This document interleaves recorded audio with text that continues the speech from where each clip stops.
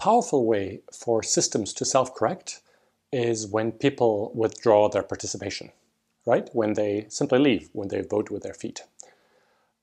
And I already mentioned this in a previous video with some examples about self-correction. And here I want to go a little deeper because I think it's a very important concept and it's almost totally counterintuitive, right? In traditional organizations, you've been given a job or a project team, or you've been asked to join a meeting. You can't simply walk away, right? Really, that's the last thing you should do. I mean, that most likely will get you fired, right? Because the whole construct is that some people, towards the top of the organization, in their experience and knowledge and wisdom, have decided that this project is important, or this role is important, or this meeting is important, and then, our role is to execute on that, right? So you can't simply walk away, or this whole edifice sort of will start crumbling. Now, in self-management, no one is forcing you, to take up a role or a project or to be in a meeting, right? If you don't like it, you can simply walk away. Now, obviously, don't misunderstand me. I'm not advocating for the fact that, hey, this thing is a little boring. Let me just stop doing it.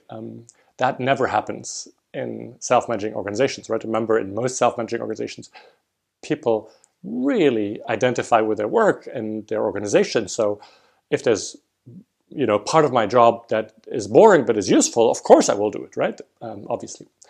What I'm talking about is moments where I feel that, hey, you know what? My time here doesn't feel very useful. Like, this is leading nowhere. Like, I'd better spend my time elsewhere. That would be much better for the organization and its purpose, right? And in that case, by any means, walk away, right? So walking away in that case should not only be tolerated, it should be actively encouraged, right? And that sounds crazy. And the reason for that is that when people withdraw their participation, they're actually acting on a very precious weak signal. And here I want to bring in this very important notion of weak versus noisy signals, which is something that I almost never hear people talk about. And to be honest, I didn't talk about it much in the book at all. But it's this notion that most problems start by giving up weak signals. And only over time do they grow to these bigger problems with noisy signals, right? We probably all notice from, our private lives, right? Like when, I don't know, if somebody has a burnout or, some illness or a pretty ugly divorce, or in almost all of these cases, these big, noisy, disruptive signals, actually, if we look back, already were preceded by a lot of weaker signals that we simply fail to listen to, right? And so the whole goal of self-correction and self-management is to pick up the weak signals while they're still weak, and they're very easy to correct, and pretty much no harm is done yet.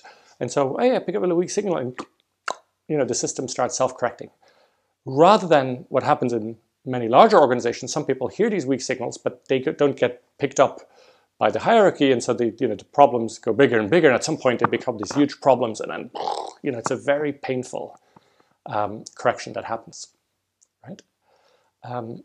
So people actually feeling like, what, this doesn't feel right. Like, my time isn't well spent here. My time is better spent elsewhere. Is a fantastic way to pick up on signals while they're still really weak. I mean, it's really just sort of an intuition like, this doesn't feel right. I really want to spend my time elsewhere.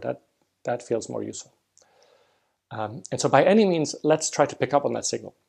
And let's encourage people, in that case, to really walk away, vote with their feet. Because then one of two things will happen, right? Either, actually nothing happens. The person simply walks away, nobody notices, nobody cares. Wow, that's the best, proof that this thing that we were working on wasn't useful. Somebody's walking away, nobody even notices, right? So by any means, we shouldn't have spent any more time doing it. So great that you stop wasting any time. Or somebody does notice and raises the alarm bell, right? And says like, hey, whoa, we can't simply drop this. This, like, one of our most important clients is waiting for this. Like, we can't drop this. And what happens then is that you have a conversation that allows that self-correction to happen, right? You talk to that person, hey, you can't simply walk away. Okay, so what do we need to do to make it, interesting again, to make it valuable again, so that you feel like, you're spending your time valuably? And this can take many different forms, right? That you might not necessarily associate with voting with your feet. So I'd like to give you some examples, right? In a previous video, I've talked about how this applies to projects that you run in the organization, right?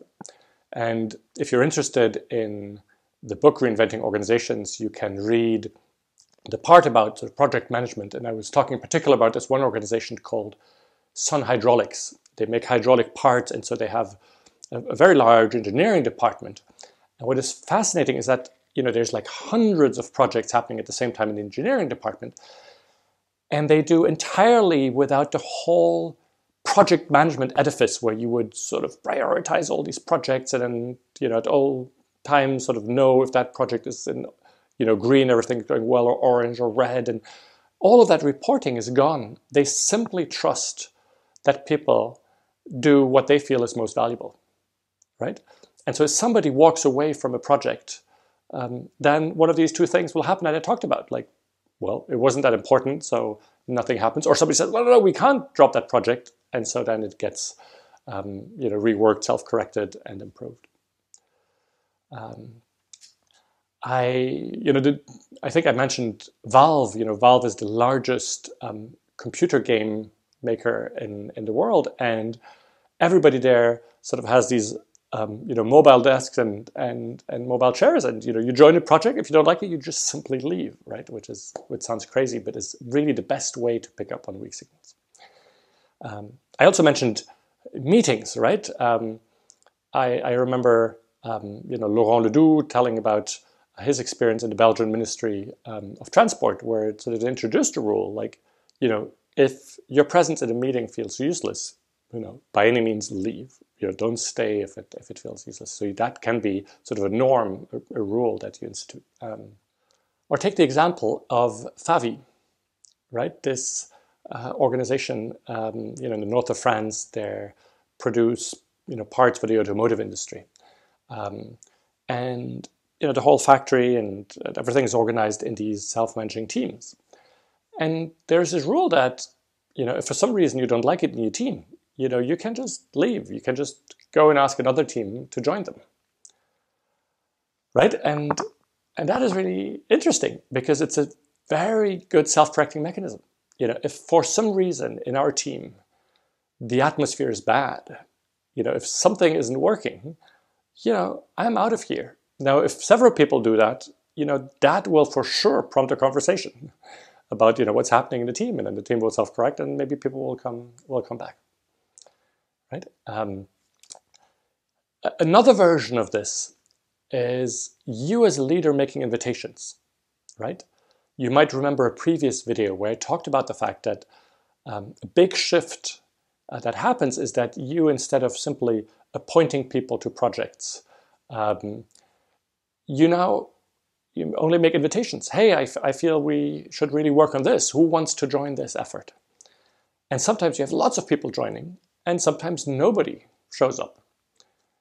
And that's a wonderful weak signal, right? Let's not get this thing launched if nobody in the organization is excited about it, right? It means that either it's not important and it shouldn't even happen, or maybe it's important, but you haven't been able to articulate it yet in a way that is compelling. So, also let's not start it. Let's set that, self-correct it, and suddenly people will come and join you. Some of you might be familiar with open space technology, right?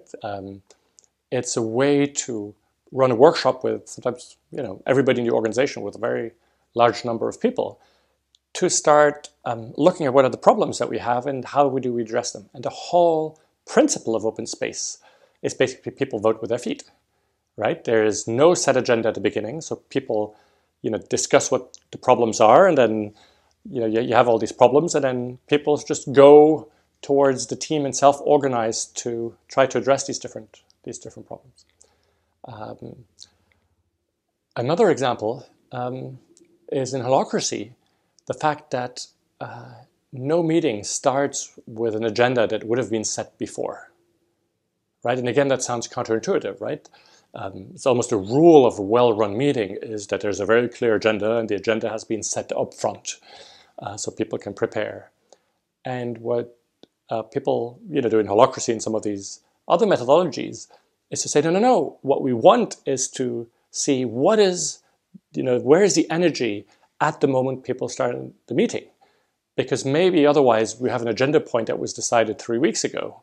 But by the time the meeting comes, this is really not the most important thing we should be spending our time on, and then everybody is wasting the time.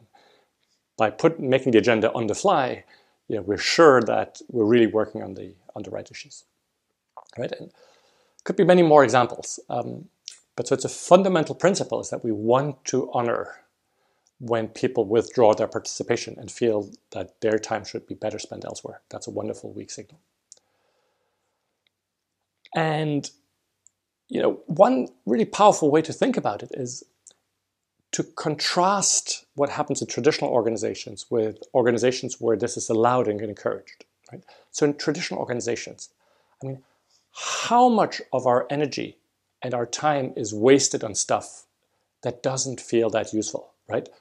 I've been part of many projects where, if I was honest, very early on, I had a sense that, we'd deliver the project, but nothing would really be implemented, nothing would happen, How many jobs, are bullshit jobs? There's like a whole book written about the fact that so much in our economy is sort of bullshit jobs. How much of our time do we spend in meetings? And people complain because they know that these meetings aren't useful. So an enormous amount of our time and energy is wasted.